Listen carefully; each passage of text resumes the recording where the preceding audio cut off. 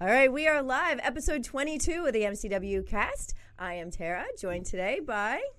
My name is Brent Taring. Thanks for having me back, guys. It's always great to be back in the seat here at the MCW cast. I started here. Everything comes full circle, and it's a pleasure. And I am Dan McDevitt, promoter of MCW, and great to have you filling in for Larry Legend. Yes. It's big shoes to fill, and I'm doing it just fine, though my feet do drag a little bit. It's okay. Well, you're my favorite alternate co-host to have. Oh, isn't that sweet? It's like being the, world's tallest dwarf, Thanks. So I'll take it. Well, episode 22, here we are. Last week's episode was interesting. Greg's story, it just amazes me with that guy, with his weight loss. The keto diet deal, right? Yeah. I mean, blows me away. That's a discipline thing. You see so many people, sort of like the podcast game, fall. It's like that heavy start and then the taper off. You know what I mean? Mm-hmm. So it's that consistency, and I think that's the key to anything that's going to be successful in. Yeah. So. Well, I know I always enjoy swapping recipes with Greg. We will message each other with recipes and so forth and pictures of our food. So it was nice having him in studio with some keto-friendly snacks that day that I brought. That just sounds awful to me. That just sounds so boring. I mean, I've eaten a bunch of the recipes, though. I mean, a lot of the stuff's really good. It is, right? What is keto? What is it? It's like a fad or something? It's like a process? Yeah, it's a lot of stuff. It's pretty much where it's like the diet's like 75% fat. A lot of stuff's made with like butter. Lots of butter. Lots in of the butter. Coffee, lots of butter in the coffee, which sounds gross, but it's actually really good. Interesting. It's actually really good. Especially if you froth it up with one of those little milk frothers. Heavy cream, heavy cream butter. And it doesn't... Coconut oil. Yeah, lots of coconut oil. Mm-hmm. But and lots of bacon. Yes. Oh, my gosh. I go through like 4 pounds of bacon a week. Wow. Well, it worked for Greg Excellent, and he shed a whole Greg Excellent. He certainly did. Yeah. Speaking of excellent, it's a good segue. Speaking of excellent, excellent. You can set me up, but I won't fall for it. All right.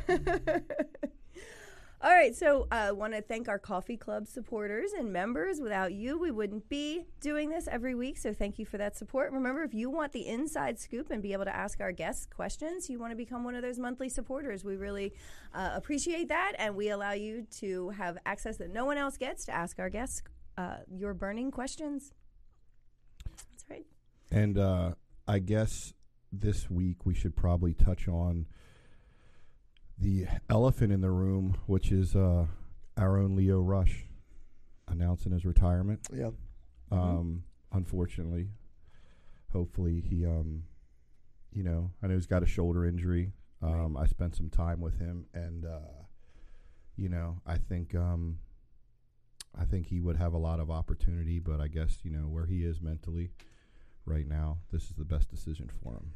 Yeah. And taking breaks in this business happens. Like, we've all taken breaks. MCW's taken a break. Every single one of us has. Especially when you get an injury, I think, where he was on a little bit of a roll. He was trending on Twitter when AEW brought him back, put him in that battle royal. And I think when you get injured out of nowhere like that, it can be a disappointment. And Lio has a lot more responsibilities than most 25-year-old kids. Mm-hmm. He has 3 kids himself. He's a husband.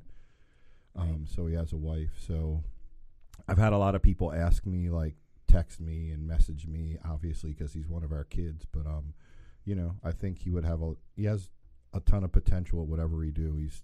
He's one of those people that won't let himself not succeed. So I think whatever he decides to do, he's going to find a way to be successful. He's a young entrepreneur, and I know for a fact, it's scary. It's scary. He woke up, I'm myself physically disabled, and I wasn't born this way. So it's scary to suddenly, I saw him with just kind of with the arm to the side. He could barely lift his arm up. You could see the fear of change, and I mean, the best thing I could have told him is life's not over. It's just different, and he's a freak of nature as far as genetics and athletics. So if anybody can bounce back, if he wants to. Right, if he wants to. I mean, I think the thing that freaked him out that I read the most was that he couldn't hold his kid. And that probably was a sobering moment where he said, what am I doing?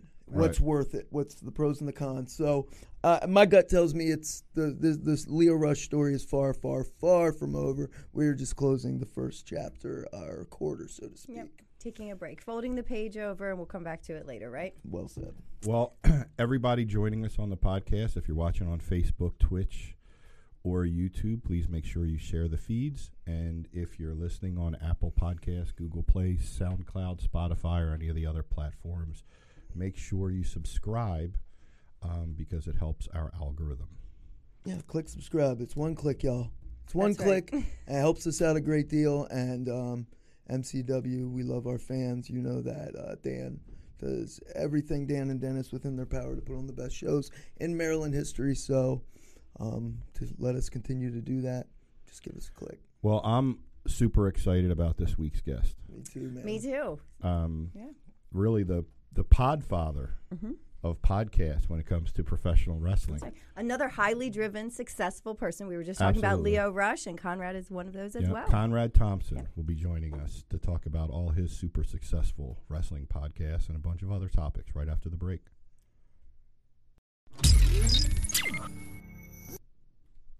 All right, and we are back. Conrad Thompson, how are you, buddy? I'm good, man. Thanks for having me. I appreciate you guys. This is quite the setup. This is what a real podcast studio looks like. Yeah, well, you got the real listenership, though. we just need to somewhat catch your listenership on at least one of your podcasts, and we'll be all right. We got the great building. We just got to get Right. We got to get the fans in. Yeah, we got to get the fans in. Well, you guys did a great job on the room, though. Seriously, this is impressive. Yeah, thanks, Thank man. you. Thank you. It was we just tried to, well, we got a lot of history, 20-some years of history, so we just tried to, put some memorabilia in here. It looks great. You guys did a good job. Thank you, and thank you again. I know your tight schedule coming into town and flying out and doing this. Anytime we come to town, you guys roll out the red carpet. The least I can do is make my first trip to Joppa. Right, Excited to be here. We got to get you here for a show. Oh, that'd be fun. I'd I'd love as soon to as be we here. open back up, we're getting closer. Like July sometime, we're finally going to be able to do it. But we're just Long still waiting for the overdue. state. Yeah, I mean, I guess we're probably one of the last states that's I been think so. open to do shows. It seems like most states are open back up. Yeah, doing people are going to shows. be itching to be here, though. Oh, they are. Yeah. Yeah, they're. I mean, I've stopped answering like messages and like Facebook Messenger and all because it's like every day, and I'm just tired of saying almost. Right. Like I'm just waiting to finally get the word from the state so I can just post something and saying, okay, we're back. Like it is kind of crazy. And in Maryland, it is a little goofy because how long have we officially been 100% open? It's been like 6 weeks. Something like Like that. since Yeah, our it's been a governor few reopened weeks, the state, so it's a little frustrating because it's like, well, you know how this whole situation, different departments counties and can different do their own counties. things, Like yeah. I don't know about other states, and like Maryland. In Maryland, the governor gave like the authority to the different county executives Yeah. to make it. Was it like that in your area too? So, like this whole time, I feel like it's been so confusing because it's like the governor says one thing, here's the rules, but also every different little division can make their own rules. And unfortunately, the Maryland State Athletic Commission has been, making their own rules. So that's just the little frustrating part that technically we've been 100% open for like 6 weeks, but we're still waiting for the athletic commission to give the thumbs up for us to go. It had to have been a weird year for you because I think everybody listening to this knows, peek behind the curtain, you're also a very successful realtor. Yeah. So those guys had their best year ever last year. Yeah. But then in your other business, we can't even run. Right. Yeah. So I mean, and totally as a company shut down because our three sources really like of revenue for MCW, we had our wrestling school. Yep. We do birthday parties here, which are really a big part of our revenue, and then the shows. And it was like, so everything was just stripped from us. Being like transparent too, like we actually approached the owner of our building when it happened, and we were a couple months into this, and we were just going to shut everything down and pack everything up. All these years we've done all the stuff, and we were going to put it in storage because we had no idea, no income. And fortunately we were able to get one of the government loans that they put out that are like the low interest. PPPs. Right. Like, so that kind of helped us stay here because we were like, holy crap. every source of revenue for this Gone. company is gone. Yeah. Just taken from Overnight. us. Overnight. We were like, one of the reasons I think we kind of stayed successful, unlike a lot of other, because we set up a couple streams of income. So we got a couple Right. different streams, and we're like, oh yeah, we're good. If one, we got revenue If coming one's in, down, the other will pick then it they're up. all just Yeah. gone. Like when They're all just birthday like- parties were at their peak, there weren't as many coming through the training center, so they just yeah, covered and then it. the So it shows was were doing great. good, and then Right. it all kind of balanced itself out, and then just like that, unplugged, Completely all of gone. them gone. And we were sitting there scratching our head like, holy crap. Yeah. So yeah, real estate's been freaking phenomenal, and still is just doing great. Speaking of real estate, right? Right. Like, I just wanted to dive into you started out like I think you and I are pretty much close to the same age, and I've worked at a few like call centers and things like that growing up. Sure. So is that how it started for you? Is mortgages and sales and on the phone making the sale, like trying to consolidate mortgages? What was the beginning of Conrad's empire? So I started as a telemarketer when I was 14 years old. So it was like my first job. it's like the Wild West in the call center. Yeah. isn't it? So I did that in high school too. I think a lot of folks did. So I did Yep. that, but I got the bug for sales. So I got into direct sales and then eventually got recruited into mortgages. And I started August 27th, 2001. So I'm right here at my 20-year anniversary later this summer. And yeah, it's been tremendous. And we started to market our company and our services through local radio and TV, I guess in 2009. And I just felt like my income had sort of plateaued. I was going to be within $5,000 of that number every year because I had been for 2 or 3 years. So I said, hey, I've got this little nest egg built up. I'm just going to spend it all in 2 months on advertising, and I'll either work or it won't. But I won't feel stuck anymore. Mm-hmm. And it worked. So fast forward several years, in 2015, Ric Flair has an opportunity to do a podcast, and he said, hey, will you sit in on the first one and ask fan questions? And I, of course, the answer is yes. Right. So I did that, and I think CBS Radio was surprised that someone with no radio experience actually did prep and had a format and, tried and cared and all that. So they said, hey, can you come back next week? And I became an accidental podcaster. And about a month in, I was like, wait a minute. I've been paying a bunch of money to advertise in Alabama and Tennessee, and people in all 50 states are hearing this, and I'm not paying for it. So instead of, having to write that big check every month, I'm going to get paid to be here, and I can still do it. I got to get licensed in these other states. Right. So it started that way and expanded and took off, and here we are. Here we are. Yeah. That's amazing that you've obviously the success is hard work and you've become like you're very talented as a host. I appreciate that. And you're the guy. You are the guy in wrestling podcasts. Everybody's got a podcast, but you have emerged from the crowd as the number one guy. And I just I wonder when you started with Rick's podcast, at what point were you like, I got to get some more meat on the bones, and like you found Bruce kind of came into the picture? Well, I met everybody from doing Rick's podcast. Tony Schiavone was a guest, Kurt Angle was a guest, Eric Bischoff was a guest. Literally everyone I host a show with, except Arn. We were going to do him as like a Thanksgiving special for a Starcade and just never got there. But literally everyone else I did a podcast with. Mm-hmm. So I became introduced to those guys through that show. And then one day I had Bruce Pritchard hired to help produce a television commercial that we were doing for the mortgage company. And I thought, hey, since I've become friendly with Bruce, who better than a guy who then produced TV for 30 years? So I flew him into Huntsville. We spent, probably 4 or 5 days working on this. And then we actually executed it, and it was for like a sales rally thing. And it did phenomenally well, far exceeded all expectations. So we started to have conversations about how could we work together more. And it was really his idea, because he liked that I sort of allowed people to be creative and paint outside the lines and all that deal. And so I hired him full-time to just help with creative on the mortgage side for both recruiting and sales, and it worked phenomenally well. But one day in particular, after a really long day where we were shooting at 7 a.m. and we didn't finish until like 8 p.m., we both just sort of collapsed on my couch in the living room like, whew, what a day. And so then I said, hey, man, what happened when the Radicals jumped from WCW to the WWF? And he adjusted his seat to sort of lean in and talk to me. And about an hour and 20 minutes later, I said, dude, that's a podcast. Yeah. And he said, what do you mean? And I said, well, this should be a podcast. He's like, oh, you can't make any money in podcasting. Who wants to hear me talk? And I'm like, no, that's what we need to do. And he's like, man, I tried it. You got to get a different guest every week. It's hard work. I don't want to do it. I'm like, no guests. Just if fans could hear what I just heard, it would be the biggest podcast in the world. Mm-hmm. And so anyway, I convinced him to just sit in there. Maybe 2 weeks later, I just pulled a little portable Zoom rig out, and I said, let's just practice. Let's just do one.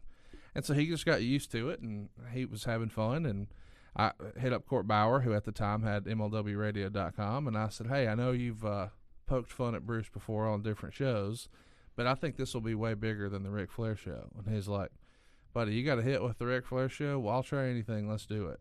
And we did. And when we finally got around to telling the Radicals episode, we had so many downloads, we just assumed that the Audio Boom site had a glitch. There was no way that many people had heard it. It had to be a mistake.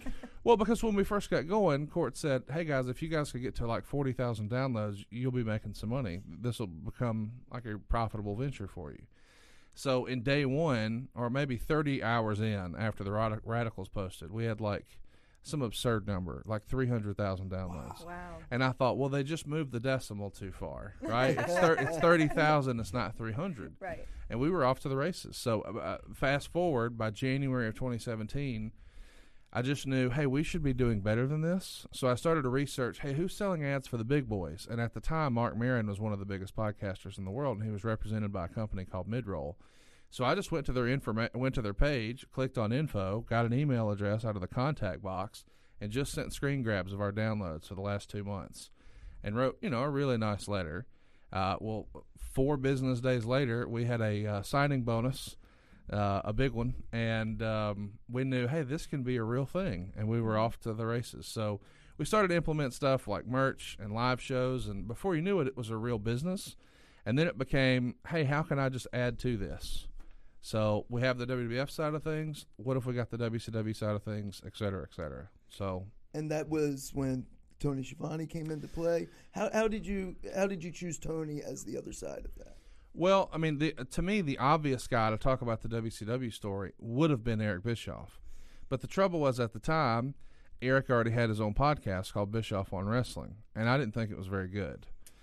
Because again, it's a different format, but they were talking about current stuff. And I didn't want to hear Eric Bischoff's opinion of what happened on Monday Night Raw. I want to know what happened on Nitro in 1997, when that's what I was more interested in. But I thought at the time maybe we just had different visions. And I had met Eric once before, and I had a good feeling that maybe Eric didn't really like me all that much. Yeah, there you go. So either way, we Eric and I had a conversation, but ultimately I chose Tony Schiavone because I felt like Tony Schiavone, for lack of a better word, was not overexposed. He hadn't done shoot interviews. He hadn't done books. He hadn't sort of told his side of the story. And I had the good fortune of seeing him do a stage show with Jim Valley in Charlotte at the NWA Legends Fan Fest that Greg Price used to put on. Yep. And Tony used the F word like a comma. It was very Bob Saget-esque. Right. And so it's like, here's our TV dad that we're used to from Full House, but now he has the most foul mouth ever. Well, that's Tony Schiavone. Right. We're desperately out of time. And then just F-bomb, F-bomb, F-bomb. It's like, this is tremendous. So anyway, I reached out to him, wrote a really nice letter, and at the time he was looking to finance his daughter's wedding and thought, hey, this could be it. And when I explained it to Bruce, I said, he started with JCP in 83, and he's there until 01 with a 1-year break where he worked for Vince. But the rest of the time, we could talk about Crockett, all the WCW bosses, and Vince back in the day.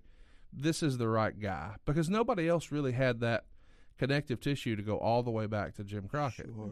So Tony was the guy, and I got to say, Bruce and Tony being back in wrestling at the highest level, making more money than ever, is the coolest thing that has come out of all of the nonsense that we've done in the wrestling space. Because those guys both thought wrestling's in the rearview mirror. Wrestling hates me and I hate it type thing.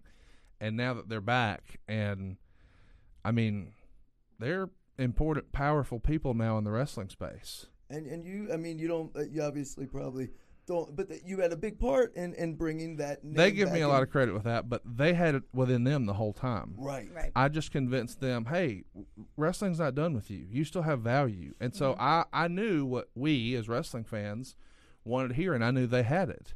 So if we're still entertained by you, you can make a living in this. You don't have to manage an office or work the drive-through.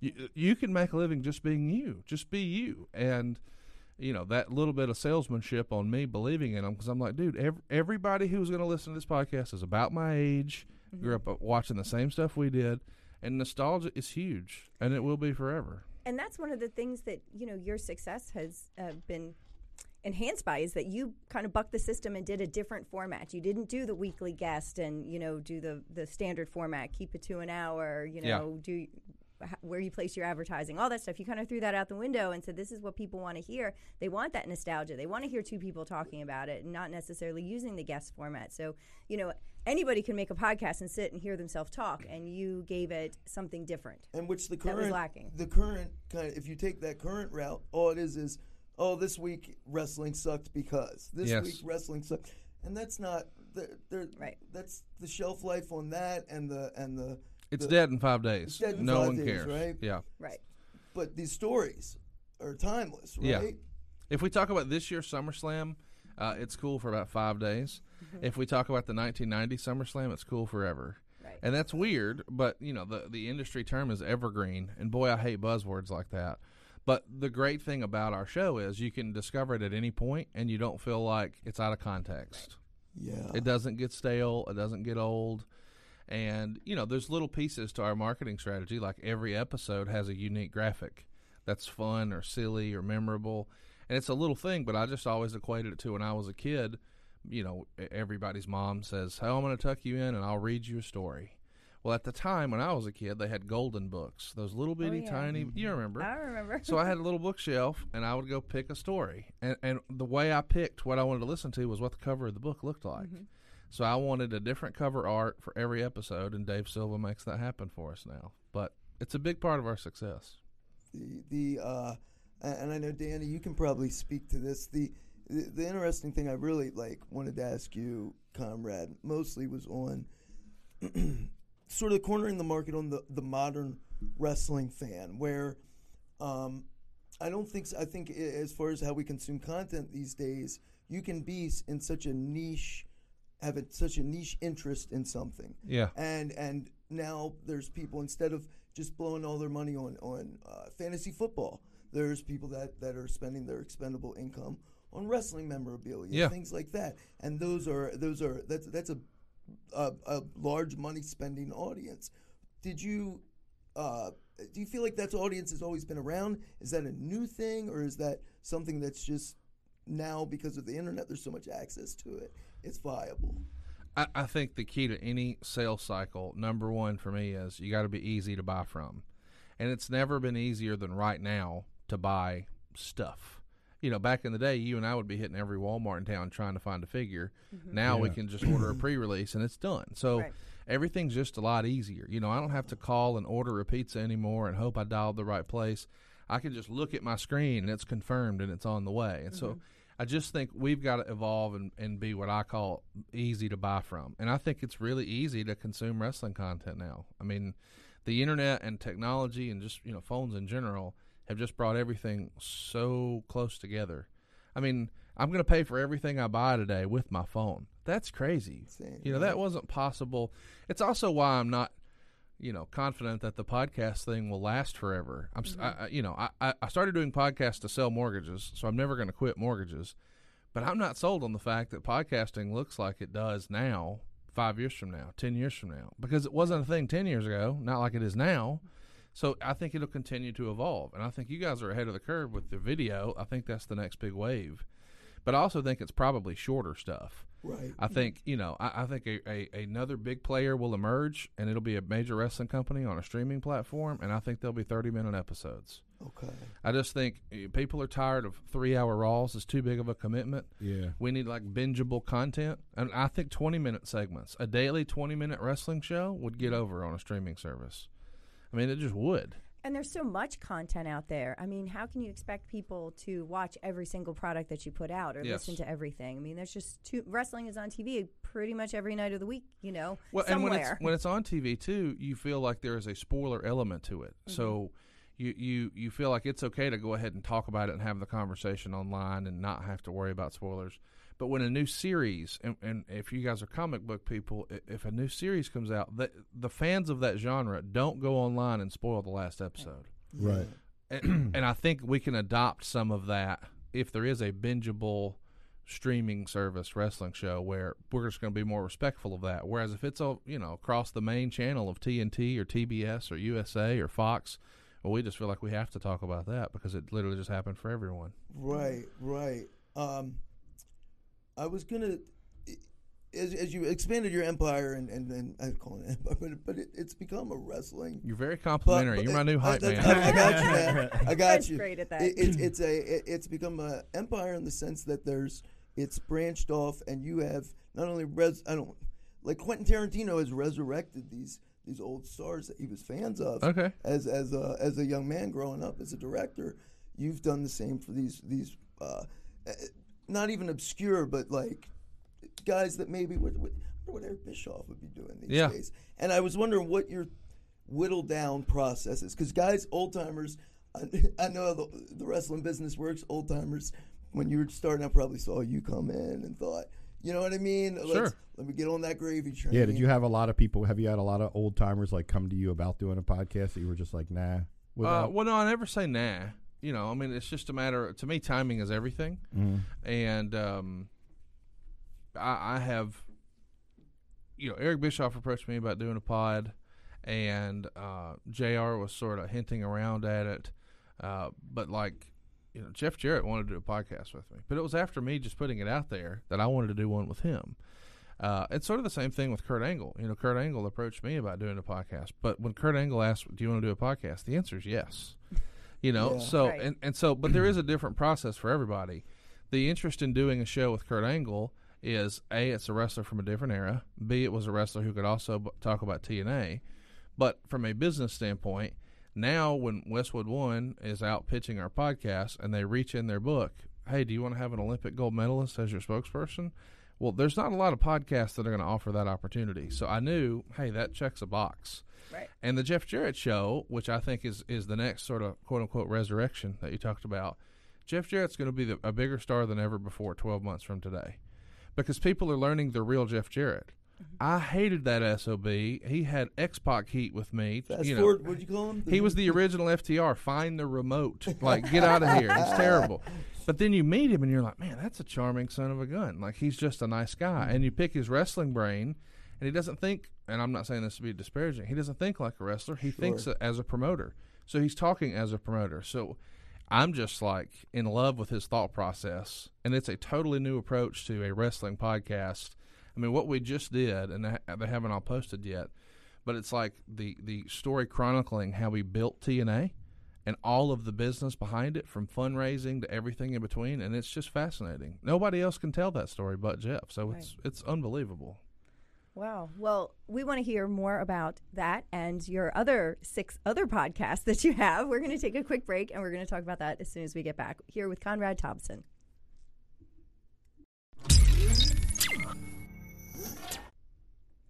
All right, we are back here with the Podfather himself, Conrad Thompson. Thanks for joining us. We love hearing about your journey to podcasting success. For those listeners who don't know, you've actually got 7 weekly podcasts. There's only 7 days in the week. You know that, right? But when they make an 8th one, I got another one on deck. I'm ready. Yeah. Are you doing them like once a day, like one a day? I mean, how do you bang these out with all your mortgages and all that stuff? Too? Saturday morning, first thing is always Eric Bischoff. And then as soon as I'm done with him, I try to do one with Bruce. And then Sunday morning, first thing is always Tony Schiavone. And when I'm finished with him, I try to do one with JR. So Saturday, Sunday, I can knock out 4. Yeah. And then Arn's shows are always just an hour, so we'll double stack those. So, over a 3-day period, I might do 6 weeks worth of Arn. Gotcha. So we're not talking about anything current. Yeah. We're talking about right now, we're chronicling his whole career sort of month by month. So I think as we're talking now, we're in 85. So we're going month by month through 85. So there's no time limit on when you can record that. Yeah. Right. Now, do you have to do a lot of research for this? I know I read an interview with you saying something, you put like 15 hours of work into one episode or something. So with all these different things where you're looking at things from the past, how much additional outside of the airtime are you putting in? The 15-hour comment would have been about an early Something to Wrestle, probably like the Brian Pillman show or the Vader show. That's when literally it was just Bruce and I. Now we've probably got, I don't know, 15 people working on our crew. Whole staff. Yeah, so I have a full research team now. So we have every episode mapped out for all 7 shows until next January. So I'll sit down towards the end of the year, and we map out every episode week by week. Here's what we're going to cover. And then those guys go, do some research and ask fan questions. And so when we sit down, I've pretty much, at least the night before, I had the whole format and all the questions, and so did the co-host. Now, with the exception of Jim Ross and Jeff Jarrett, no one ever looks at it. And Kurt Angle. Okay, so 3 of the 4 really spend some time on it. The other 4 are like, I don't think I got that every week. But we don't need them to be researched. They lived it. So they're ready either way. Is there there's some experimentation that goes on early on. Yeah. Sometimes in a podcast, finding what a talent is necessarily best at, whether it's storytelling or somebody may not have the best memory of certain things, so you got to hit them with the fan questions to kind of jog them. What is that? Is that just going out and diving in and then sort of twisting and evolving to find out which talent best their show format best fits them? Yeah, it's the old Paul Heyman, accentuate the positives, hide the negatives, for sure. And we definitely have a feeling out process with every podcast. You listen to the first Eric Bischoff shows, and he sounds like he's doing a damn deposition. It's yes, no. He wouldn't budge, right? And so I'm like, man. So eventually we had a conversation. I said, have you ever heard talk radio? And he's like, yeah, I listen every day. I'm like, well, I can't tell. So let me give you an example. But like in Alabama, everybody on sports talk radio, all they talk about is Alabama football. Well, if you and I were doing a show, and I said, no, I don't think Alabama's going to lose a game this year. Their defense is better than ever. Their quarterback rating's through the roof, and their opponents this year have a terrible win-loss record. And I throw it to you. I just lay out, and if you just said, I agree. Then I would say, okay, well, we'll be back after these words. But I need you to say, well, I don't know, Ole Miss could be ready for them. They've got those trick plays up their sleeve. There's something to talk about. Got to leave some question. But I would talk for 4 minutes, and Eric would say, yes. And I'm like, oh, you got to help me. I believe I read somewhere in another interview that you like a little controversy, like you like a little of that dynamic. That's what exists in talk radio. Right. We need point, counterpoint. So sometimes I'm arguing on behalf of the smart fan when I have been around enough at this point to know, okay, that's not what really happened.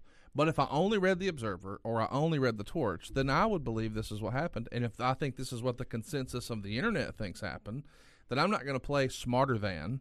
I'm there in the role of the fan. So it's my job to sort of, I'm John Stockton, they're Karl Malone. Let me get them the ball and then let the chips fall where they may. But our show is never to say, here's what happened. It's more of, here's what the internet said happened, or the dirt sheets, or the smart fan has been led to believe, and now here's what they say happened. And now we, the listener, get to decide. I don't want to say, no, this is totally wrong and this is totally right. You decide. Because some of the times, I'll read a passage from Dave, and when I get finished, Bruce will be like, total BS, absolute made-up nonsense, horse malarkey, whatever. And then he'll repeat back what happened, and there'll be the exact same thing Dave said, except 2 words are different. And it's like, okay, so 1% of it was wrong, right, but it's total BS. So you just got to understand that's Bruce venting and right, and that's the genius of a wrestling podcast too, because wrestlers they're spinsters. There's 15 versions of the truth by the time it gets to, and at the end of the day, you never let the truth get in the way of a great story, right? Yeah, correct. So it's interesting to me too, because if you were doing a football podcast, if you were doing a true crime podcast, you have so many sources of the New York Times, of case files, of things like that. Here, you have wrestling journalists which some could be considered. That's even a point of debate, right? Right. Are these guys really journalists, or are they just dirt sheet writers? So to have just that as one of the, not just that, but that's the main source. Yes. Dave Meltzer's. If he didn't write about it, how would we go back and remember? You can't. Any of this. You can't. And so I love One Wrestling, and I love PW Insider, and I love the legacy they've created, because I've been a day one subscriber. But it's not easy to just go to their archives. And if you go to, well, what happened, the third week of June of 91? They weren't around. The internet wasn't a thing, not like it is now. Al Gore hadn't invented it yet. But the Observer, that's still there. So it is a testament to what the quote-unquote smart fan was thinking at the time. So I love that you brought up the dirt sheets, because I actually got into wrestling by way of radio. Back in 1999, Wow. I was with Wrestle Talk America with the Devious Doc. And I've always been internet savvy. Like, as soon as that got put out there, I was like, ooh, this is fun. Yeah. I can shop online. But also, I could find the dirt sheets. And this was 99 was a time when not everybody was reading them online. That's right. I mean, we still... Dan here at MCW had like the voicemail, like people would call in and hear Right. recorded messages and stuff. So, I had the advantage of being like tech savvy, where I was going on and finding these dirt sheets, and I would read them religiously, and then that would bring something to talk about. So I would bring that in, and I guess it was kind of like an easy way out, because I didn't have to watch hours and hours of content each week. I could go grab the dirt sheets, and then I'd bring that in. Well, now everybody can read the dirt sheets, because everybody's on the internet. So it's a little bit different, Absolutely. And it's neat that you go back and you look at those old ones, like you said, the dirt sheet from 1991 or whatever it is, and bring that back. I still have a bunch of my old printout ones in a binder that I would print them out so I could take them when we would record. It's almost like when, we were in school, there was a thing where guys would talk about, or in school they would say, we're going to build a time capsule, right? This is going to be everything from 1997, and then we'll dig a damn hole out here and we'll bury it, and they'll pull it up 30 years from now, and what must it look like? Well, that's sort of what this opportunity is with the podcast, because we go back and we read what Dave Meltzer said was going to happen in 90, and now we know, with the benefit of a hindsight, what did or didn't happen, Right. and why it didn't happen. So it's a fun process, and I'm having fun creating it, and thankfully, people are digging it. I'm going to continue to be your hype man here. The other thing that gives Conrad's podcast a lot of credibility is you'll find a lot of hosts will, whether they're just fanboys and marking out or just want to show ultimate respect, they don't press the talent. They don't push them. And like you just said, you have a responsibility to your audience to be a representative of them. If your audience doesn't trust you, Right. you got nothing, right? Yeah. So if you're playing softball out there with a Bruce or an Eric, when you know that they're smoothing a certain part over, it's people go, But that was a very, at what point did you know that immediately, or was that something that you had to? I have to play hardball a little bit with these guys, otherwise, what do I got? Well, it really depends on the format of the show. You go back and listen to Woo Nation or the Ric Flair show. I'm not pushing Rick back on anything. And, of course, fans online would say, oh, that's because you're the ultimate Ric Flair, Mark even married his daughter, all that. But the reality is people were listening to that show because they just wanted to hear Rick tell old BS stories. It doesn't matter if it's true or not. He's having fun. It's lighthearted. That was the concept of the show, just Rick talking to his old friends.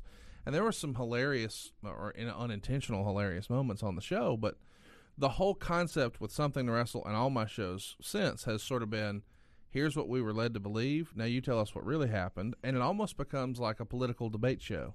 It's almost like Crossfire back in the day. So there's a conservative and there's a liberal.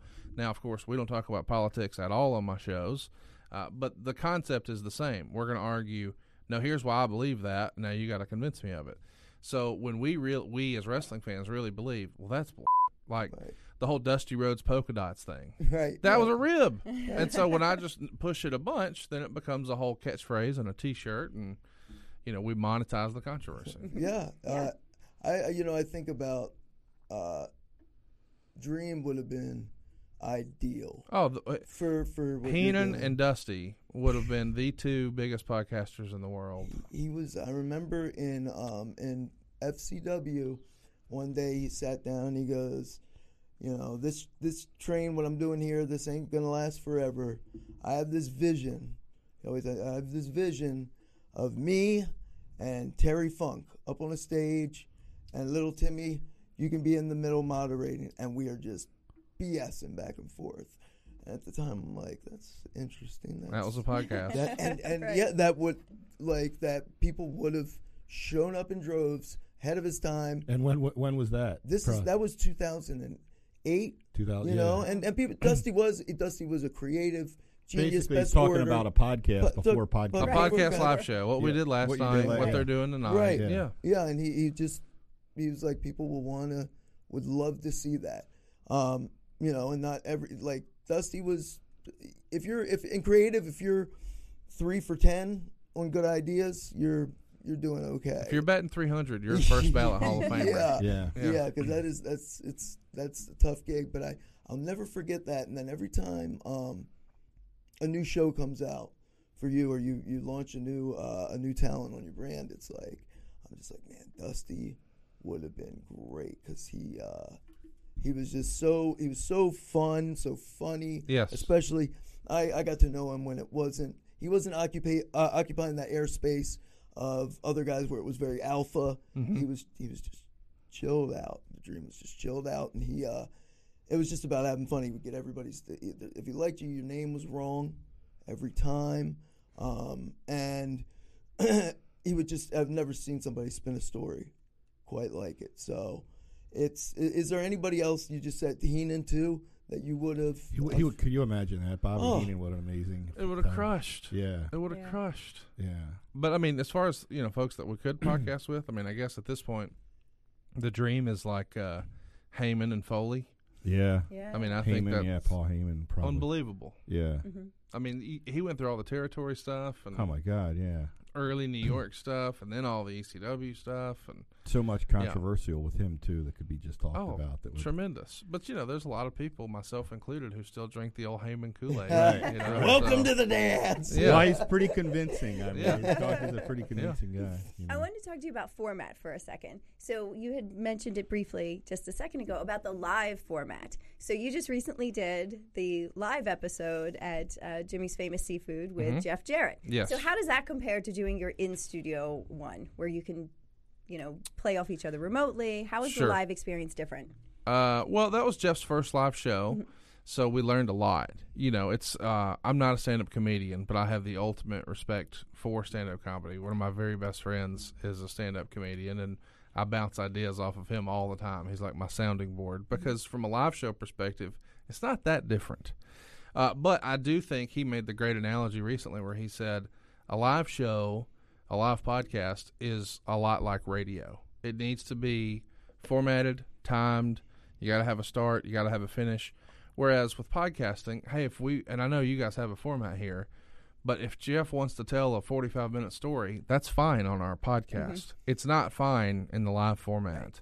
So we need to have quicker bits, and it needs to be a little tighter. But you just try, the old accentuate the positives, hide the negatives. We knew we had some big ideas we wanted to try for a stage show, but I wasn't sure the tech would be ready, because Jimmy's is not a full-time stage show venue. Right. Sure. So you got to hit certain cues and. Well, there's just the acoustics in there are different. Okay. Yeah, I'm saying if it was a real live event venue, then they would have all that stuff ready to go, and it's sort of plug and play. But if we're sort of MacGyvering it, and super thankful for the opportunity, but just saying I didn't want to be up there and be so reliant on quote unquote gimmicks like our version of Carrot Top, and then we couldn't do it. So, yeah, I mean there is a thought process that goes into it that let's really focus on stories that we can't tell on the podcast, which usually means sex, drugs, and rock and roll.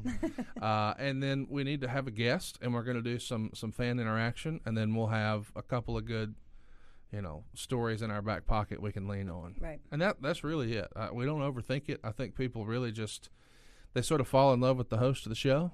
And so a lot of people absolutely love Bruce or Tony or whatever. And people listen to these shows as a distraction from what's going on in their real life. Sure. So we get messages every day that says, hey, man, you got me through a tough time.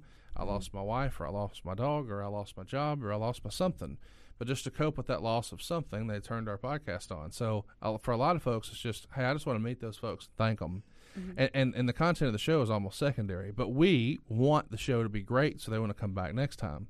So we try to come up with some fun gags and bits and ways that we can make the show memorable. When you were growing up as a wrestling fan, and I graduated high school like 2000. I'm 99. 99, so we're relatively the same age, and my fandom started about 89, like the Mega Powers collide. Yeah, me too. So was there a point when you were watching wrestling as a kid that you thought maybe about some entrance into the business, maybe commentating, doing anything? Did you have that dream as a kid, and now having become an actual player in the business? I mean, I think everybody our age used to pull the pillows off the couch and beat your friend up, or something. So I did that. But I do remember as a kid doing I had a little portable tape deck thing that had a microphone input. And I do remember as a kid doing commentary on a video game. And it was a football game and then maybe a boxing game. But it was just fun, I guess, as a kid for me to do that. But I didn't even remember that until you just said that. Really? But yeah, I remember doing that as a kid. And then I started to sort of tinker with online audio, I guess, in 97, 98. But it wasn't until 2000, I think it was 15, that I started the show with Rick, that it was like, hey, wait, this is going to be a thing. Right. And before I knew it, the guys I grew up on, I had their phone number, and that was weird. Right, yeah. To have Hulk Hogan and Stone Cold's phone number, it's wait a minute, what? What is this life? Why do I have that? If I'm not mistaken, Stone Cold's podcast was the first you listened to, right? Yeah, Stone Cold and Jim Ross are the two podcasts I first heard. And because before that, I had never listened to a podcast of any sort and didn't have any real reason to. Right. But when I saw what was going on, I did that. And I guess, like a lot of folks, one of the first big ones that I was like, oh, I can't wait to hear that, was the Colt Cabana CM Punk interview. And then, I was like, dude, this is fun. And I became an accidental podcaster. I remember when Colt was starting, I was with him in Chicago. He's like, I'm starting this thing. Podcasts are big now, and I'm like, what was that? Like a radio show on the internet? That's how. You're not wrong though. Yeah. And he's like, it's gonna be, the art of wrestling. I'm just gonna have all the wrestlers. I'm like, is that gonna be enough? Do you need UFC guys and stuff? He's like, nope, all wrestlers. I was like, I don't know. I'm an idiot. He was obviously right. We used to also make fun of the Major Brothers for their toys in OVW. You guys are, whoops, Yeah. So. It's funny that you always find it funny when people who aren't from showbiz somehow end up having chops. Yeah, and it turns out you're one of those guys. You're just a natural host that had the chops. Right, I feel like my new hype man. man. Yeah, I do. I mean, you either got, because it's hard to talk from here to here. And know what's coming and what's man, all of that's from sales, if I'm honest with you. Yeah. Okay. I mean, you learn how to BS. You ever off listen to Jordan Belfort? Any of his stuff? Unfortunately, you don't like him? No, I mean he ripped a bunch of people off. Right, I mean, I love the movie, right? But I don't think his salesmanship is all that great. I think he's a little bit too slick for me. Yeah. But no, a lot of the sales principles, you can tell he's got a little Tom Hopkins in him, a little Brian Tracy in him, a little Zig Ziglar in him. I mean, but to me, him and Grant Cardone are sort of cut from the same cloth. Yeah. I'll watch them, and they're entertaining. Cardone's pretty over the top to me. Oh my gosh, they're both so over the top where it's almost a little too obnoxious, even for me. But I think a lot of the chops came from A, sales, and then B, I was doing live radio and even live TV to promote the mortgage company. So I got very familiar. So I could close my eyes and just do a pitch right now and be 60 seconds. Because I just did it often enough. Right. So you sort of learn how to speak in sound bites. Because when it's live radio, hey, and also too, I got over the pressure of, what if I sound stupid? Well, a lot of people get really nervous. I don't want to sound dumb. Well, no, that actually might be better if you did. It would be more entertaining. Right. So just go with it. And I got comfortable with that. So then when it was time to do podcasting, it was like, oh, this is just like radio, no, except we can edit it out. Okay, this is actually better. I know. Yeah, yeah, Yeah, the art of the soundbite is it can be a tough thing to learn early on, and even just as you go along. A lot of wrestling commentators, it's a tough one to grasp. So yeah. Well, if Jim Ross has taught us anything, it's when you're really excited about something, just yell it 3 times. 3 times. And you're all set. All right. Well, we're going to take another quick break, and when we come back, we'll hear more about that. So stay with us, fans.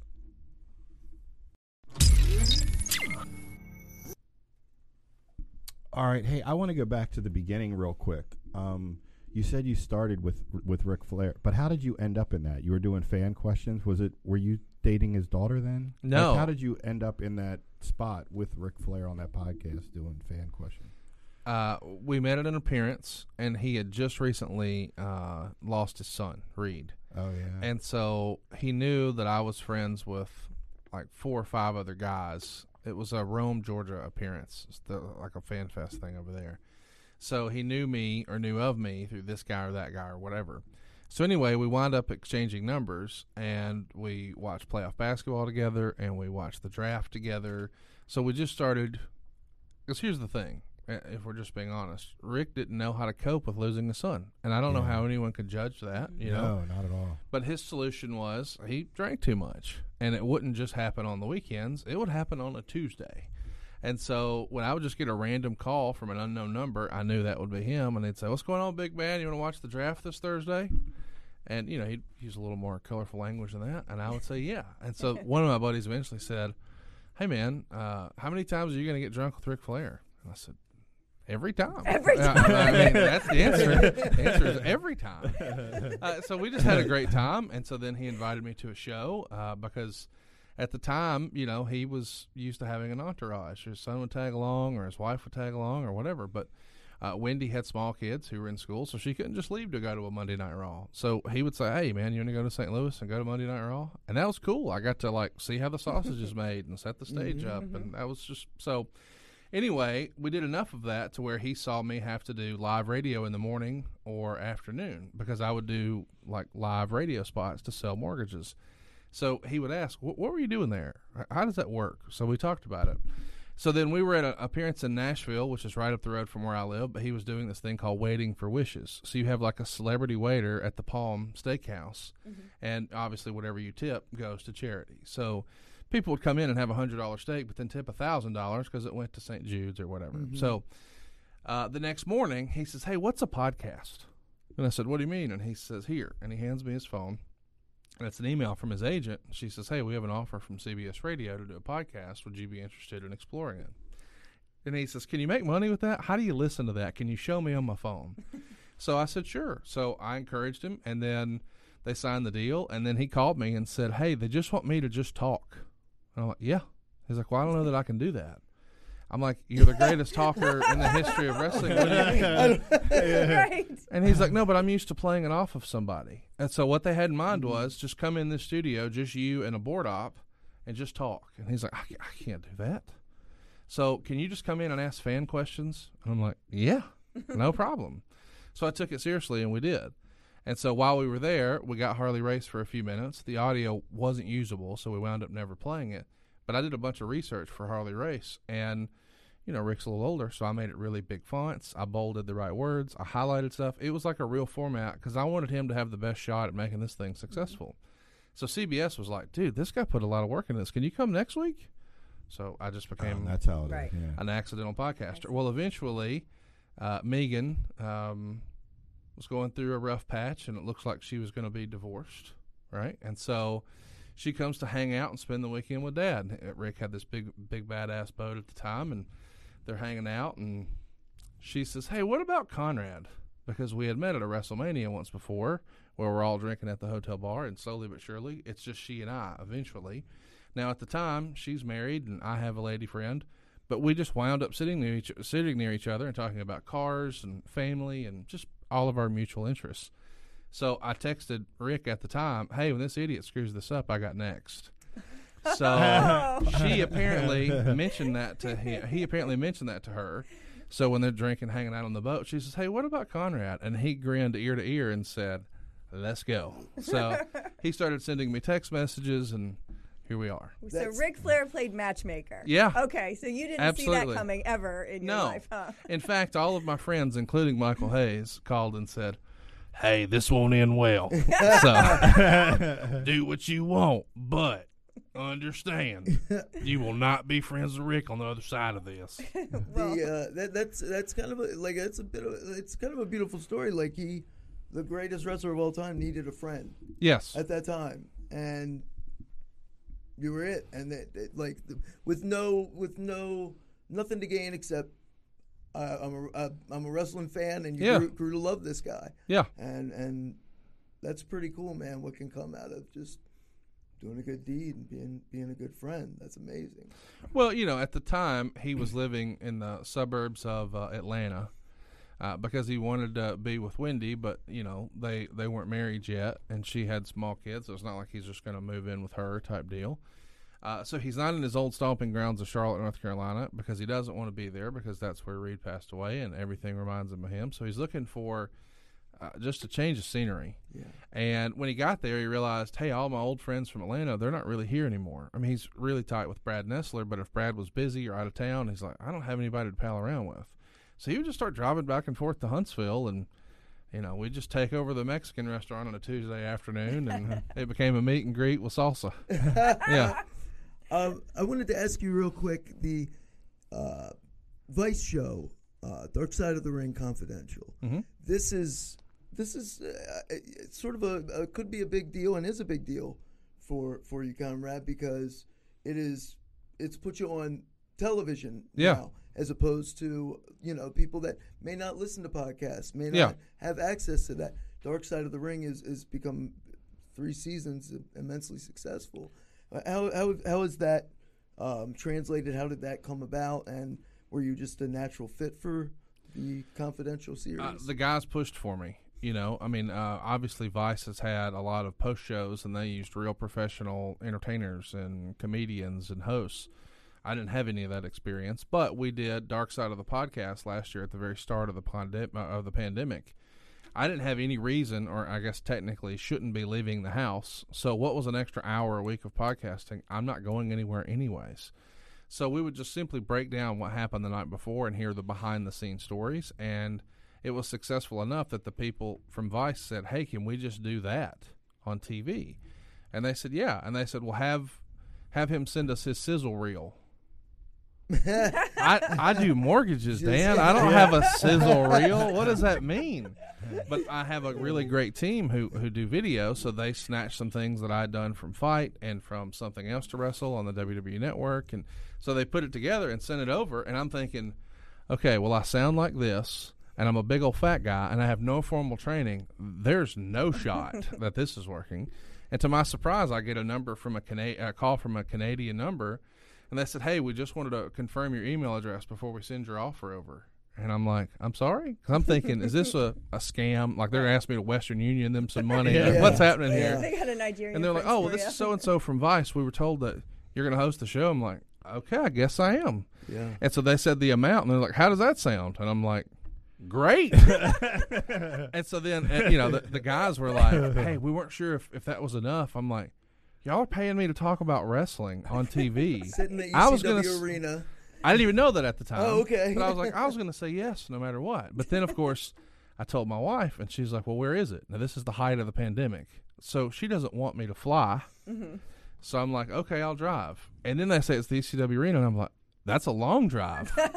So I recruited my stand-up comedian buddy, Cassio Kidd, who has his own podcast, Cassio's Cut, and I said, hey, why don't we just drive it together? Have you ever been to the ECW arena? And he's like, nope.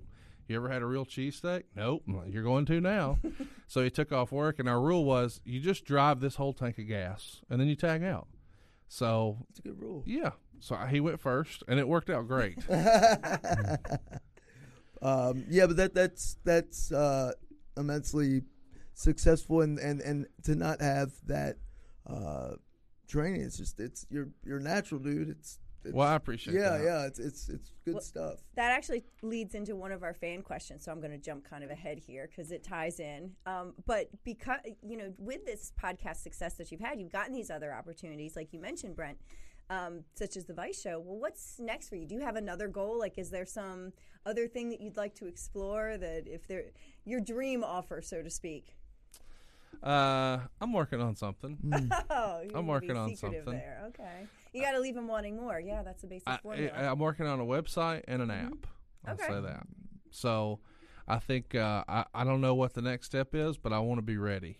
And I would rather guess wrong than do nothing. Right. So I'm investing a bunch of money in one idea in particular, and I'm not going to rush it. Originally, I thought I might have it ready by April, and then I thought I might have it ready by August. Now it looks like maybe it's more like next year, but I have one big idea that if it hits, will be very, very popular. Good. And if it doesn't, then, I'll lose some cash. But I did that with marketing once upon a time, right. With the mortgage company, and it worked. And you got to spend money to make money, right? And That's the old adage. I'm not scared to gamble every now and again. And this is one of those. All right, good. All right, well, thank you for that fan question. And StarCast is, I imagine that was a dream at one point. Like, what if? Because the All In was happening, and what if?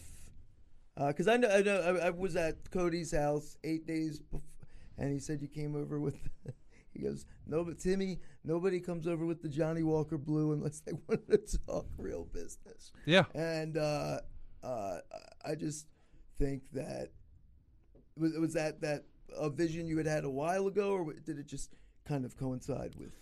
I'm an idiot. Oh, wow. So I look for opportunity. Yeah. And when I see it, I jump. And I don't worry about how or when or where. I just know that timing is everything. And when there's a good opportunity, I would rather try it and fail than look back and say, what if? And so I saw online, people were talking about All In before it was called All In, and people were talking about this super show, and it had become such a hotly debated topic. To me, it wasn't a matter of if it would be successful. It was a matter of when is it happening. And so I just happened to run into Cody and Brandy. Megan and I, my wife and I, were coming back from Mexico. We had just gotten engaged down there, and we're at international baggage claim at the Atlanta airport. And I see a guy wearing a New Japan sweatsuit, and I did a double take, and I recognized Brandy, and I said, okay, well, by process of elimination, the guy wearing the hoodie, that's Cody. Let's hope so. So right? So I texted him, and he didn't see it right away. And so then we started trading DMs or whatever it was. And then I just said, hey, hypothetically, which is the way I start all of my BS pitches, hey, hypothetically, what if you could turn your super show into a whole weekend? So it wasn't just everybody's coming to town for this one event and all of the indie shows that are going to attach themselves to this. What if there was your own access, your own WrestleCon? And he said, that's interesting. What do you have in mind? So I sent him over a Word document to his email that just laid out what the vision was. So it included meet and greets and live podcasts, but also stuff like a weigh-in and press conference to build hype around the show, and an after party, and all those ideas. And he loved it. So he pitched it to the Bucks. The Bucks loved it, and we were off to the races. But a lot of the ideas from that came from our group chat of wrestling friends who were all over the country. And they've really become like my sounding board for, hey, what do y'all think of this? And, we didn't know what we didn't know. I'd never promoted an event like this at all. And it became, accidentally the biggest wrestling convention ever. But it overwhelmed us. So when we decided to do it again, I said, man, I got to find some help. And somebody said, hey, you should meet my friend Dan. So now, anytime something's going on, I'm like, hey, Dan, what do you think about? And here we are. Yeah, Dan's been it's tough to be a promoter and survive in the indie wrestling game. And you've done it now for that's how we got connected. years. And I ended up in Vegas, I guess, with you for the in the middle of the worst week of my life. Oh, man. By far. I can't imagine dealing with everybody. And whew. Well, that's the show where the WWE pulled Undertaker. Oh, that's right. Even though I had a signed contract and deposit paid. Lovely. That's the show where Jericho texted me the day before and said he's no-showing me. And I don't know where all the air went, but I was just telling the truth. Yeah. And that's. And then that's the show where Flair got put in the hospital the week of. That's the whole thing was built around the roast of Ric Flair. So if it wasn't for bad luck, I'd have none at all. Yeah. So a lot of people were, oh, LOL, StarCast is dead. So when we came back for 3 in Chicago, I got CM Punk, who at the time was the big white whale, and that is the most fun, easy show ever. So And the fourth one was here in Baltimore, and the rumor and innuendo was that 5 will be next year in Chicago. So we had a question about that too, that there We'll will see. be another one, right? yeah, absolutely, Okay. there will be another one. So CM Punk was the white whale. That was the first time that was his first public appearance. Yes, Since he had done nothing. he had except done UFC. nothing. Yeah, And I mean, I've known Punk for a long time, and he's kind of easy to deal with and great guy. Great guy. Yeah. Great guy. I mean, I think he's probably the most misunderstood wrestler Yes. we've ever dealt with. But I started pursuing him before StarCast 2 because I knew I wanted to go back to Chicago and I knew I wanted him. But we were just too far apart at first, and then we would just be in constant contact and then nothing, and then constant contact and then nothing. And then out of the blue, I got a message from him that says, hey, are we doing this or not? And at that point, I had already decided we were definitely not, and I thought he had landed there too. But all of a sudden, we became a little more agreeable, spoke very quickly, and I wanted him to be super, super comfortable. You know, I didn't want him to feel like, hey, this is going to be anything less than super fun and super easy. And so we tried to do it as fun and easy for him as we could, and when it was over, he sent us the nicest message ever, saying it was the most easy and fun and well-run, experience he had had, which was like shocked the hell out of me and Dan. So we were happy with that. Yeah, I can't imagine what Great. that weekend would have been without Star. It just would have been the show, and Yeah. it was. It felt like Woodstock. right. That first one felt like we're a part of a movement and something special. And that all-in crowd, I mean, in hindsight, it feels weird that such a big part of that show was around the NWA World Title, since nobody's really working together in that regard at this moment. Mm-hmm. But when Cody and Nick didn't even have to touch each other and they could just look at the crowd, and that was all sold from a YouTube show. In hindsight, I mean, it's pretty remarkable Amazing. what they did. It was amazing. The energy in that Yeah. in that place in that moment. It was just crazy, and you'd just be walking around. There's Macaulay Culkin. Like there was a vibe Yeah. to StarCast and Yeah. to All In that I don't know for what 25 years hadn't been created outside of WWE. I don't think we'll ever experience anything like that in our lifetime again. I mean, AEW was a once-in-a-lifetime thing, and that was really the kickoff for it. I mean, or the precursor for it. Yeah, the documentaries they'll be doing those for years to come. I'd imagine. I can't wait till the what could have been Ring of Honor version of that comes out. I mean, Right. that show was underwritten by Ring of Honor, and they had all of this right in the palm of their hands, and then gone. It's pretty remarkable. I mean, the full story when it's out there about all the moving parts of that weekend will be a documentary everyone will want to see. Yes, absolutely. Yeah. What are your thoughts on all the cross promotions that are happening now? How you're seeing titles defended in one organization that belongs to another? Like this is a level of cooperation that traditionally we don't see in wrestling. It's my promotion is here. If you work for them, you can't work here. I mean, we feel that in the indies, which is we've talked about this before, how ridiculous it is. But what do you think about this going on now? I mean, I don't think it's really happening all the way yet. Yeah. I mean, if Rich Swann wins the AEW title, then I'm wrong. But I don't think that, or Moose, I guess, is the next opponent. I just don't see that happening. I think it's AEW is sort of dictating their relationship, and Impact is essentially the whipping boy, and that sucks. Mm-hmm. But it's really cool to see that we're trying something new. So, once upon a time, there would have never been an opportunity for that. But now, people are at least entertaining the idea. But I think when we start to see AEW talent, going the other way, with losses, I mean. Right now, it's so one-sided, I don't know that there's any real story to it anymore. But I still love that we're just open to the idea that we could have a New Japan wrestler on an AEW show or an NWA wrestler on an AEW show or vice versa. But I just don't think yet until we have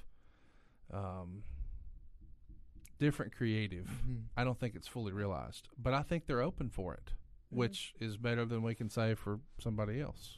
With the rumors, I want to get your take on this, and Dan as well, with the rumors of what's going on with WWE and unloading a lot of talent and perhaps selling and cashing out. There's people who are envisioning them, shedding toxic assets to the point of Disney buying in a few years, and them at Disney World having an 11, 1, and 4 p.m. Macho Man versus Steamboat WrestleMania 3 match at one of the shows. You know what I mean? Or you can ref Hogan versus Andre. Like these things, I mean, it sounds crazy, but if Disney were to buy something like that, the wrestling business and WWE would become almost like the Marvel Universe in a sense, and this kind of property that they can. And Star Wars and Harry Potter. Right. And you look at the Harry Potter brand and value before they were a part of a theme park versus after. And that's with no new movies, no new content. Right. It's just that association. So I do think ultimately it winds up with either NBC, Universal, or Disney. I do think WWE will sell. I do think they're preparing for a sale. I think Vince has started to probably think about what's my exit strategy need to look like. They haven't had the income from those Saudi shows, but I just saw, since me and you've been hanging out this weekend, one's coming back. And I think they'll probably get a few under their belt next year, and they'll get that stock closer to $80, $90, $100. And I think all of a sudden that rumor becomes very real. Yeah. All the moves that Nick's made on the board and all the new management, and that's usually the sign. But I think the next step is let's pump that stock price up. Let's get out of the 60s. Let's get back into the 80s and 90s where we were. If we touch 100, I think somebody makes an offer and they're out of there. I don't think their contract values the next go around for television rights are going to be as strong. If I see how many people are watching SmackDown, I start to think, am I getting my money's worth out of this? And I don't know that. You know, Bruce has told me nothing like that, but I'm just saying I think they probably wrote a check thinking they were getting something different than what they got. Right, and they keep writing these checks as opposed to we own a portion of the life. Why don't we just own everything, right? And eventually you get tired of leasing. Right. It's time to buy. Right. And are they tired of, like, and is that good for the boys? Will Roman Reigns go, hey, Jimmy Fallon is making, $50,000 an episode. What's up with that? So, but who knows, because they've also said they'll never be a star bigger than WWE. I would be real surprised if Jimmy Fallon makes more money than Roman Reigns. Right. Okay. But I get what you're saying. You know what I'm saying? Like, but I'm saying, think about how, Roman Reigns' work is like that. Right. So I think wrestler income right now, especially at that level, at the top of the WWE level, is so ridiculous. Yeah. Like, I would guess, and again, I don't know, I'm just freestyling, but I would guess in the last 5 years that Roman Reigns has made a multiple of what Flair did in his entire career cumulatively. The money up there right now is just ridiculous. Right. So good for them. For guys at that level. For guys at that level, it's unbelievable. JR told us a story on the show a few weeks ago that Austin had a $13 million year on merch back in the day. Wow. And when you think about that, it's like $13 million on merch. On shirts, bro. And if that's real, it's like insane. Yeah. What? Yeah. I wonder, too, if the NBC people are doing their due diligence and seeing these wrestler contracts and going, like, are these guys really, you know what I mean? Like, are these guys really, some of them working for, like, pennies on the dollar on T-shirts and merch? Well, but again, I think that's, the pennies on the dollar thing to me is a function of, and I don't know if this stat is true, but I saw, before we saw this big rash of releases, that they had over 300 wrestlers on contract, but in the last month, only 70 had been on TV. Well, Dan, if me and you were running a restaurant here and we're paying 300 wait staff, but we can only use 70, how long are we going to do that? Right. Before we have to make a business decision. Right. Hey, sorry, love you guys, but our model just doesn't, it's not conducive for that. And they did that themselves. They went out and snatched up all the potential AEW talent. They sold. Yes.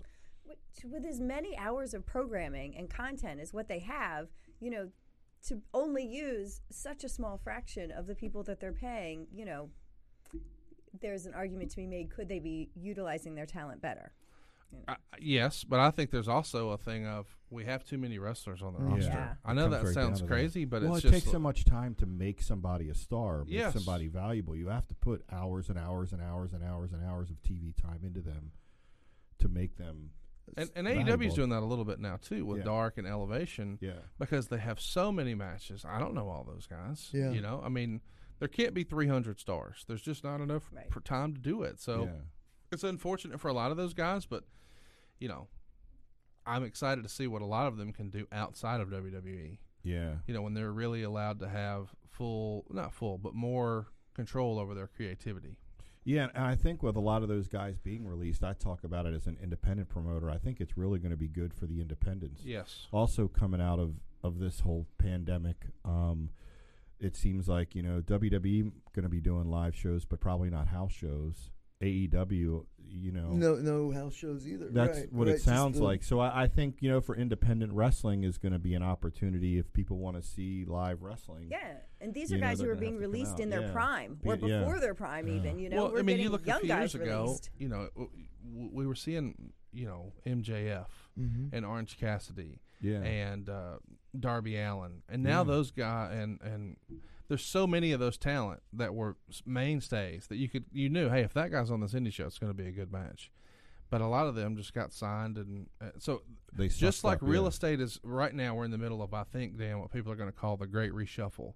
Yeah. Because people have realized, we don't have to go into the office every day. We can work from home. Yeah. So I can work from anywhere. So you see more people moving to Texas and Florida, et cetera, et cetera. Well, I think we're about to have a great reshuffle in wrestling. And I think the way people have made money in wrestling for so long, they were just doing it because, that's what we did yesterday. The house shows have been dead since Bischoff was around. Right. So it's time for that to go away. It's a television product now. Yeah. So the old school way of thinking and monetizing, I mean, there wasn't an MCW podcast in 99.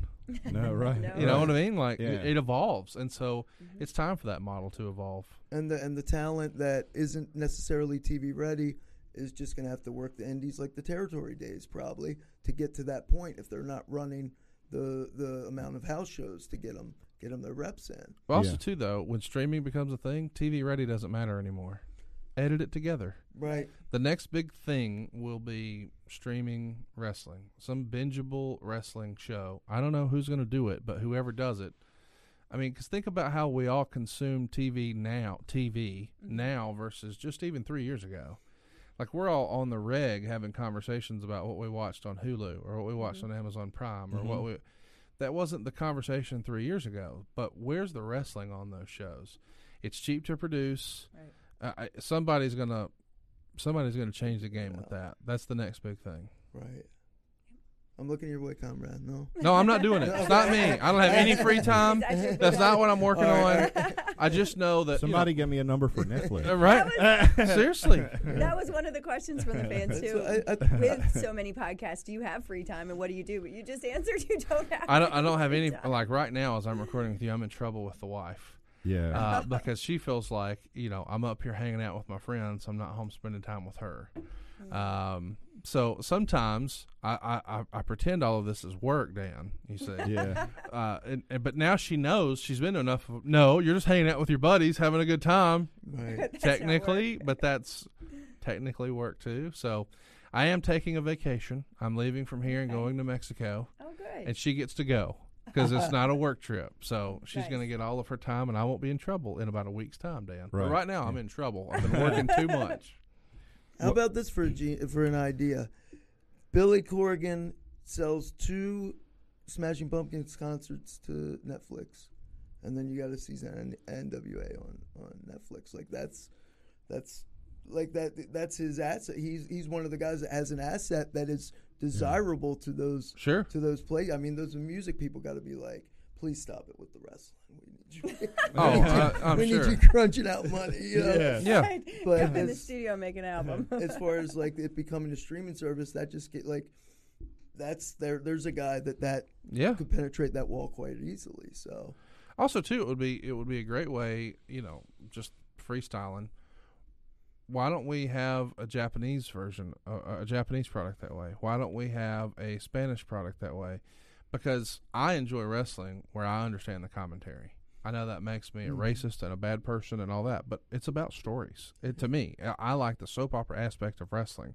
And if I don't know why I should care, then it's hard for me to – I can appreciate the athleticism, but who's the good guy, who's the bad guy, and what's going on, and why do I care? I need the story. I need to know the why.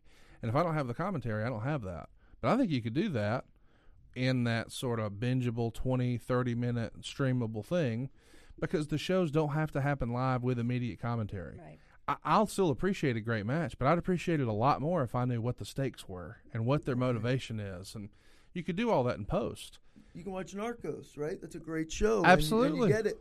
Absolutely. Half of it's in, or most of it's in Spanish. Correct. I loved Lucha Underground because it did kind of bridge that gap. Yes. You know, it was presented in English and it had the same, you know, storytelling and novella feel to it. I loved Lucha Underground for that reason. And I think it can be very successful. It was ahead of its time. Yep. But I think shorter, and even on a daily basis, like, you know, because like Netflix will put out a series and they'll just give you all 12 episodes right now. Right. Some of the other streaming services say once a week. I say make them all bingeable. Here they are. Go.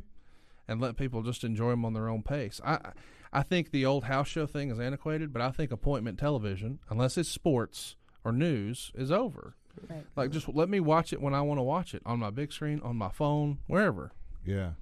But you Yeah, can't I do agree. that right now with Raw. You have to be in front of your TV with a DVR for 3 And I hours. agree with you. It's just too much. That's why it pulled me away in the last couple of years. It was too much of a commitment. But this morning, while you're getting dressed and brushing your teeth and all that, if you just, you know, had it playing on your iPad, and Yeah. you could watch a 20-minute thing. yeah. Or, you know, on your lunch break at your desk. Right. Yeah. I'm just going to pop in. But you're not going to say, oh, I'm going to watch this 3-hour Raw during my lunch break. That's Yeah. can't do that. And you know what? And to be honest, when you've worked a whole day and you go home, the last thing you want to do necessarily is spend 3 hours doing that. I don't want to be chained to the... Right. No, I got to do Right. life and laundry and kids and homework, and it's a different thing. Sure. Yeah. All right. All right. Well, look, we appreciate you coming in. We're gonna get to a break, but and let you get to your vacation so you don't get any. Thanks, more trouble. man. Get you No on more the way heat next from the time. wife. I'm swinging by Jimmy's, though. And I'll have to send her a selfie with a crab cake because she missed that. So that's Yeah. on Well, her. you know they ship them anywhere, so you should Will you probably stop? be a good husband and just send her some so that they're waiting. I'm just saying. Look at her trying to get me in trouble. Hey, I'm going there for lunch later today too. Yeah, so. why not? Why not? Everybody should. Well, Thanks thank for you having again, me. man. No, really appreciate you taking the time to shift the flight around or whatever and come in No. and do this. Pumped to do it, man. Glad to be here. Glad to hang out with you again, and nice to meet you. And Yeah. looking forward to the next time I'm up here. Yeah, absolutely, definitely. The Podfather. Yeah. Don't forget about me next year in StarCast. Oh, I won't. I got big plans. So I'll call and tell you about them. All right. Oh, Good fun. deal. I've been working on some stuff. I think you'll be into it. Okay. Very good. Well, it I'm seems like in. you have the Midas touch whenever you work on something. So I Well, that's look nice forward of you to say. Look, I got hype people. I don't have a hype man. I have a hype Exactly. people. I We do our appreciate that. homework. Thank you, guys. All right. Well, very good. We're going to take a break and we'll be back to finish up. But thanks again for coming in, Conrad. Absolutely. Thank you. Welcome back to MCW Cast. Did I forget deodorant? The room cleared The out, room right? cleared, yeah. Well, you know what? We just can't compete with the allure of Jimmy's Famous Seafood. So I know No. that's where our guest, Conrad Thompson, the Podfather, was off too. And Dan had to join him. he I had to guess. join him, yeah. Give Jimmy's needs a plug, but they have great meal planning, and you can get your crab cakes in the mail. The future in the future, crab cakes will arrive in the mail. What a world, yeah. So yeah, we were actually there last night, brief for Jeff Jarrett's podcast for the live show, and then I believe tonight is the Good Brothers of Luke Gallows and Carl Anderson, but they ain't paying us, so screw 'em, we ain't advertising them. But no, You know, Jimmy's is We were great talking place. with our guest earlier about just the evolution of the podcast industry and how it is now its own industry. And did you ever think there'd be a time where we'd be having a weekend of live podcasts, you know, that people would pay money to go see and sit in on? I mean, look It's so weird. you know, people went from consuming this media to now being in this form of media, you know, where now they can actually, for the price of a ticket, they can be there, be the crowd, you know, and interact in that way and hear stories and things that they wouldn't hear on the air. So it's very cool time to, you know, I'm split on the modern wrestling fan in the sense that I love the niche market that, you know, again, like we said earlier, instead of paying money for fantasy football or whatever, their hobby is wrestling. So they're going to spend their expendable income on wrestling, and they're a lifeblood of it. But then there's also the juxtaposition of you got the dad taking his kids to the wrestling show, and you got these experts back there going, oh, he's not selling well, and he's not. It's like, dude, I'm just trying to bring my kid to a wrestling show? Do you show up in the movies and go, oh, Tom Cruise is missing his mark and he's not, the camera's not, you know what I mean? Like, it's a juxtaposition. I see both. I don't know. I don't know if you can have one without the other. You should try taking kids of wrestlers Oh, to my a goodness. wrestling show, because then the kids of the wrestlers do that exact same thing. I say this from experience. No There's doubt. nothing like taking a group of RKW kids to a live event and having them, well, he's not selling that very well, because they 100% And they know, do, and they know. because they've grown up in the business. You know, they've never not had a childhood without wrestling. And, you know, what a cool world for them that they get It's this amazing. inside view. But yeah, they will 100% call you out if they're not impressed by what you're putting out there. I think, like, I remember when it was like 2010, my nephews and niece were living at my parents' house. And one night, Kofi Kingston, CM Punk, Luke Gallows, Joey Mercury, that may have been, like, is that enough? Right. Like, so we're all staying the night, and they woke up the next morning, and they're like in the pool, and they're walking around, and I go, and my nephew's in, like, because they were kind of used to wrestlers being there, just kind of like, I'm like, do you understand? Like, if I had woke up in the morning, like, Macho Man is in the pool, like, you know, just shake the snake while getting eggs out of the fridge. But it is funny, like, people that, when you're around it, it's you know. My kid will go to school and be like, oh, yeah, I met so-and-so over the weekend, or I did this. And his friends are like, no, you didn't. And so he's got to, like, bring up pictures on his phone. Like, he's got the proof of Dolph, right? He's got he was that. literally getting bullied at school by a kid who was like, no, you're lying. Your dad isn't a wrestler. You haven't met Ric Flair. You haven't done this, you know. Of course.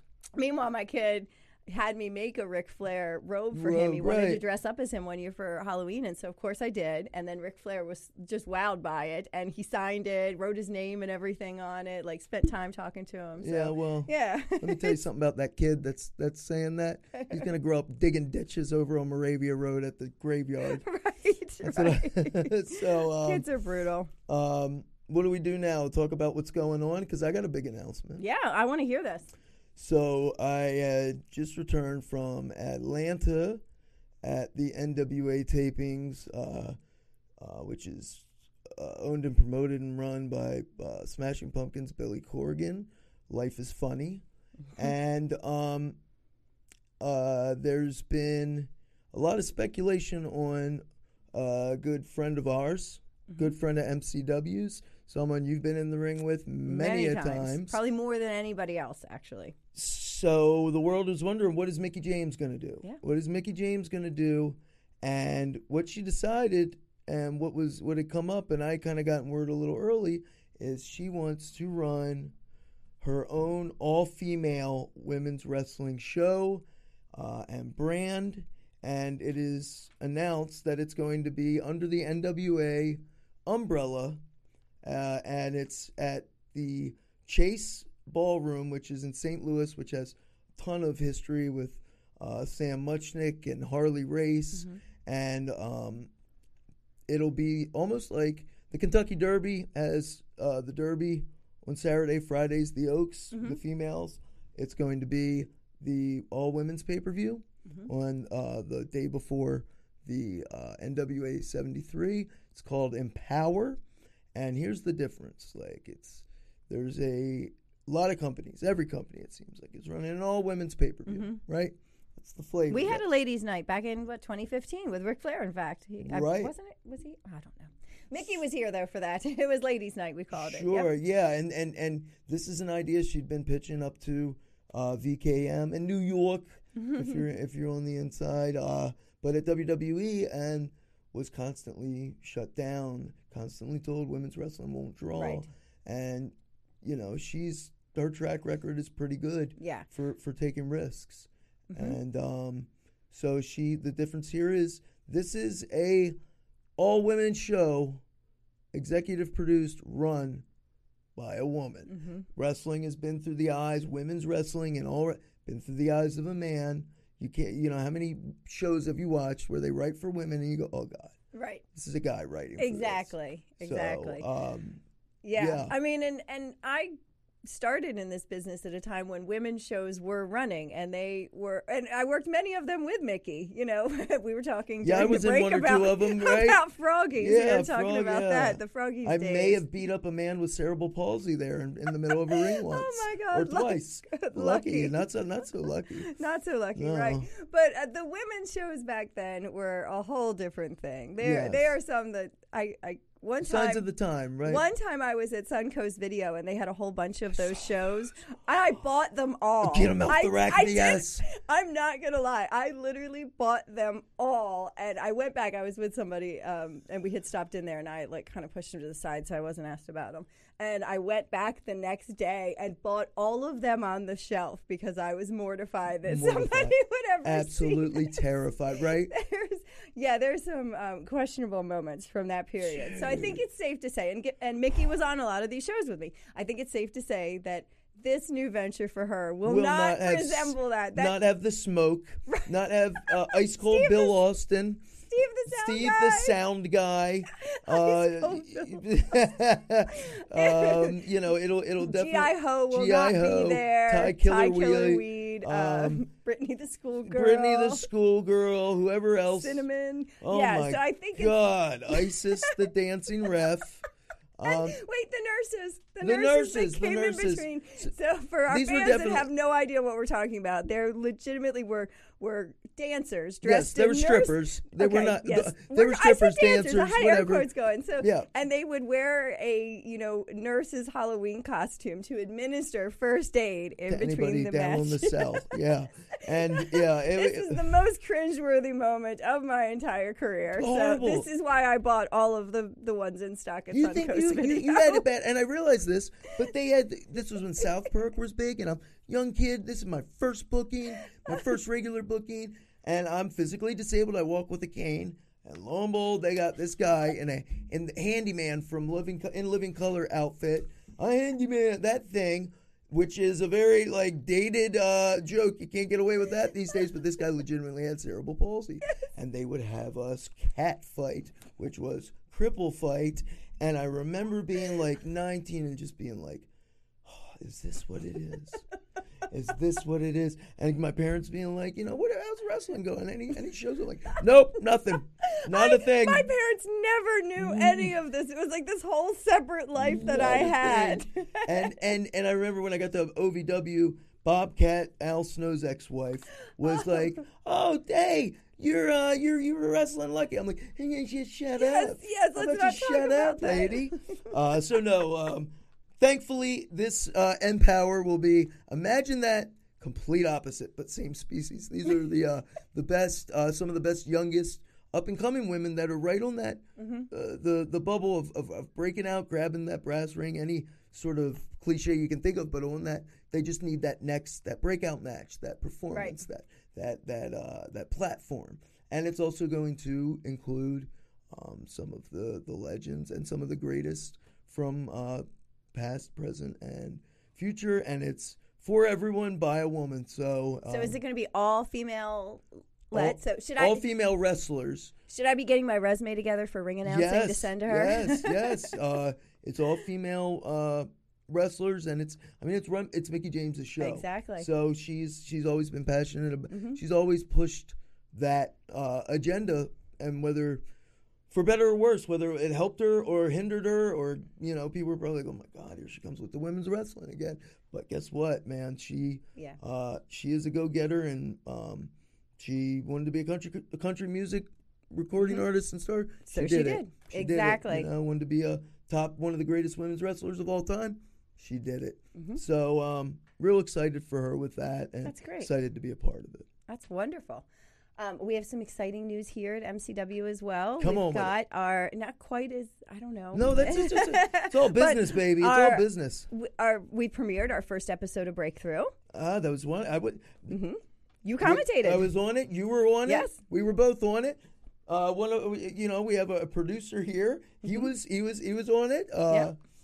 Yeah, So, well, our next episode is going to air, episode 2 of Breakthrough is going to air Wednesday, June 23rd. So we have that to look forward to. We had lots of views on Facebook, so our fans are enjoying our content. We did something new since we're not able to sell tickets to live events. We opened up the tip jar, so to speak. And I want to take this opportunity to thank those fans who supported us. You know, it was we could have sold tickets online. You know, there's lots of people who have done the, you know, online concerts and so forth during this pandemic time. You know, but we thought we would just throw it out there and say, here's our content. We'd love it if you, you know, want to support the content. That would be awesome, but we're not requiring you to. And people did. And so I thank them for that.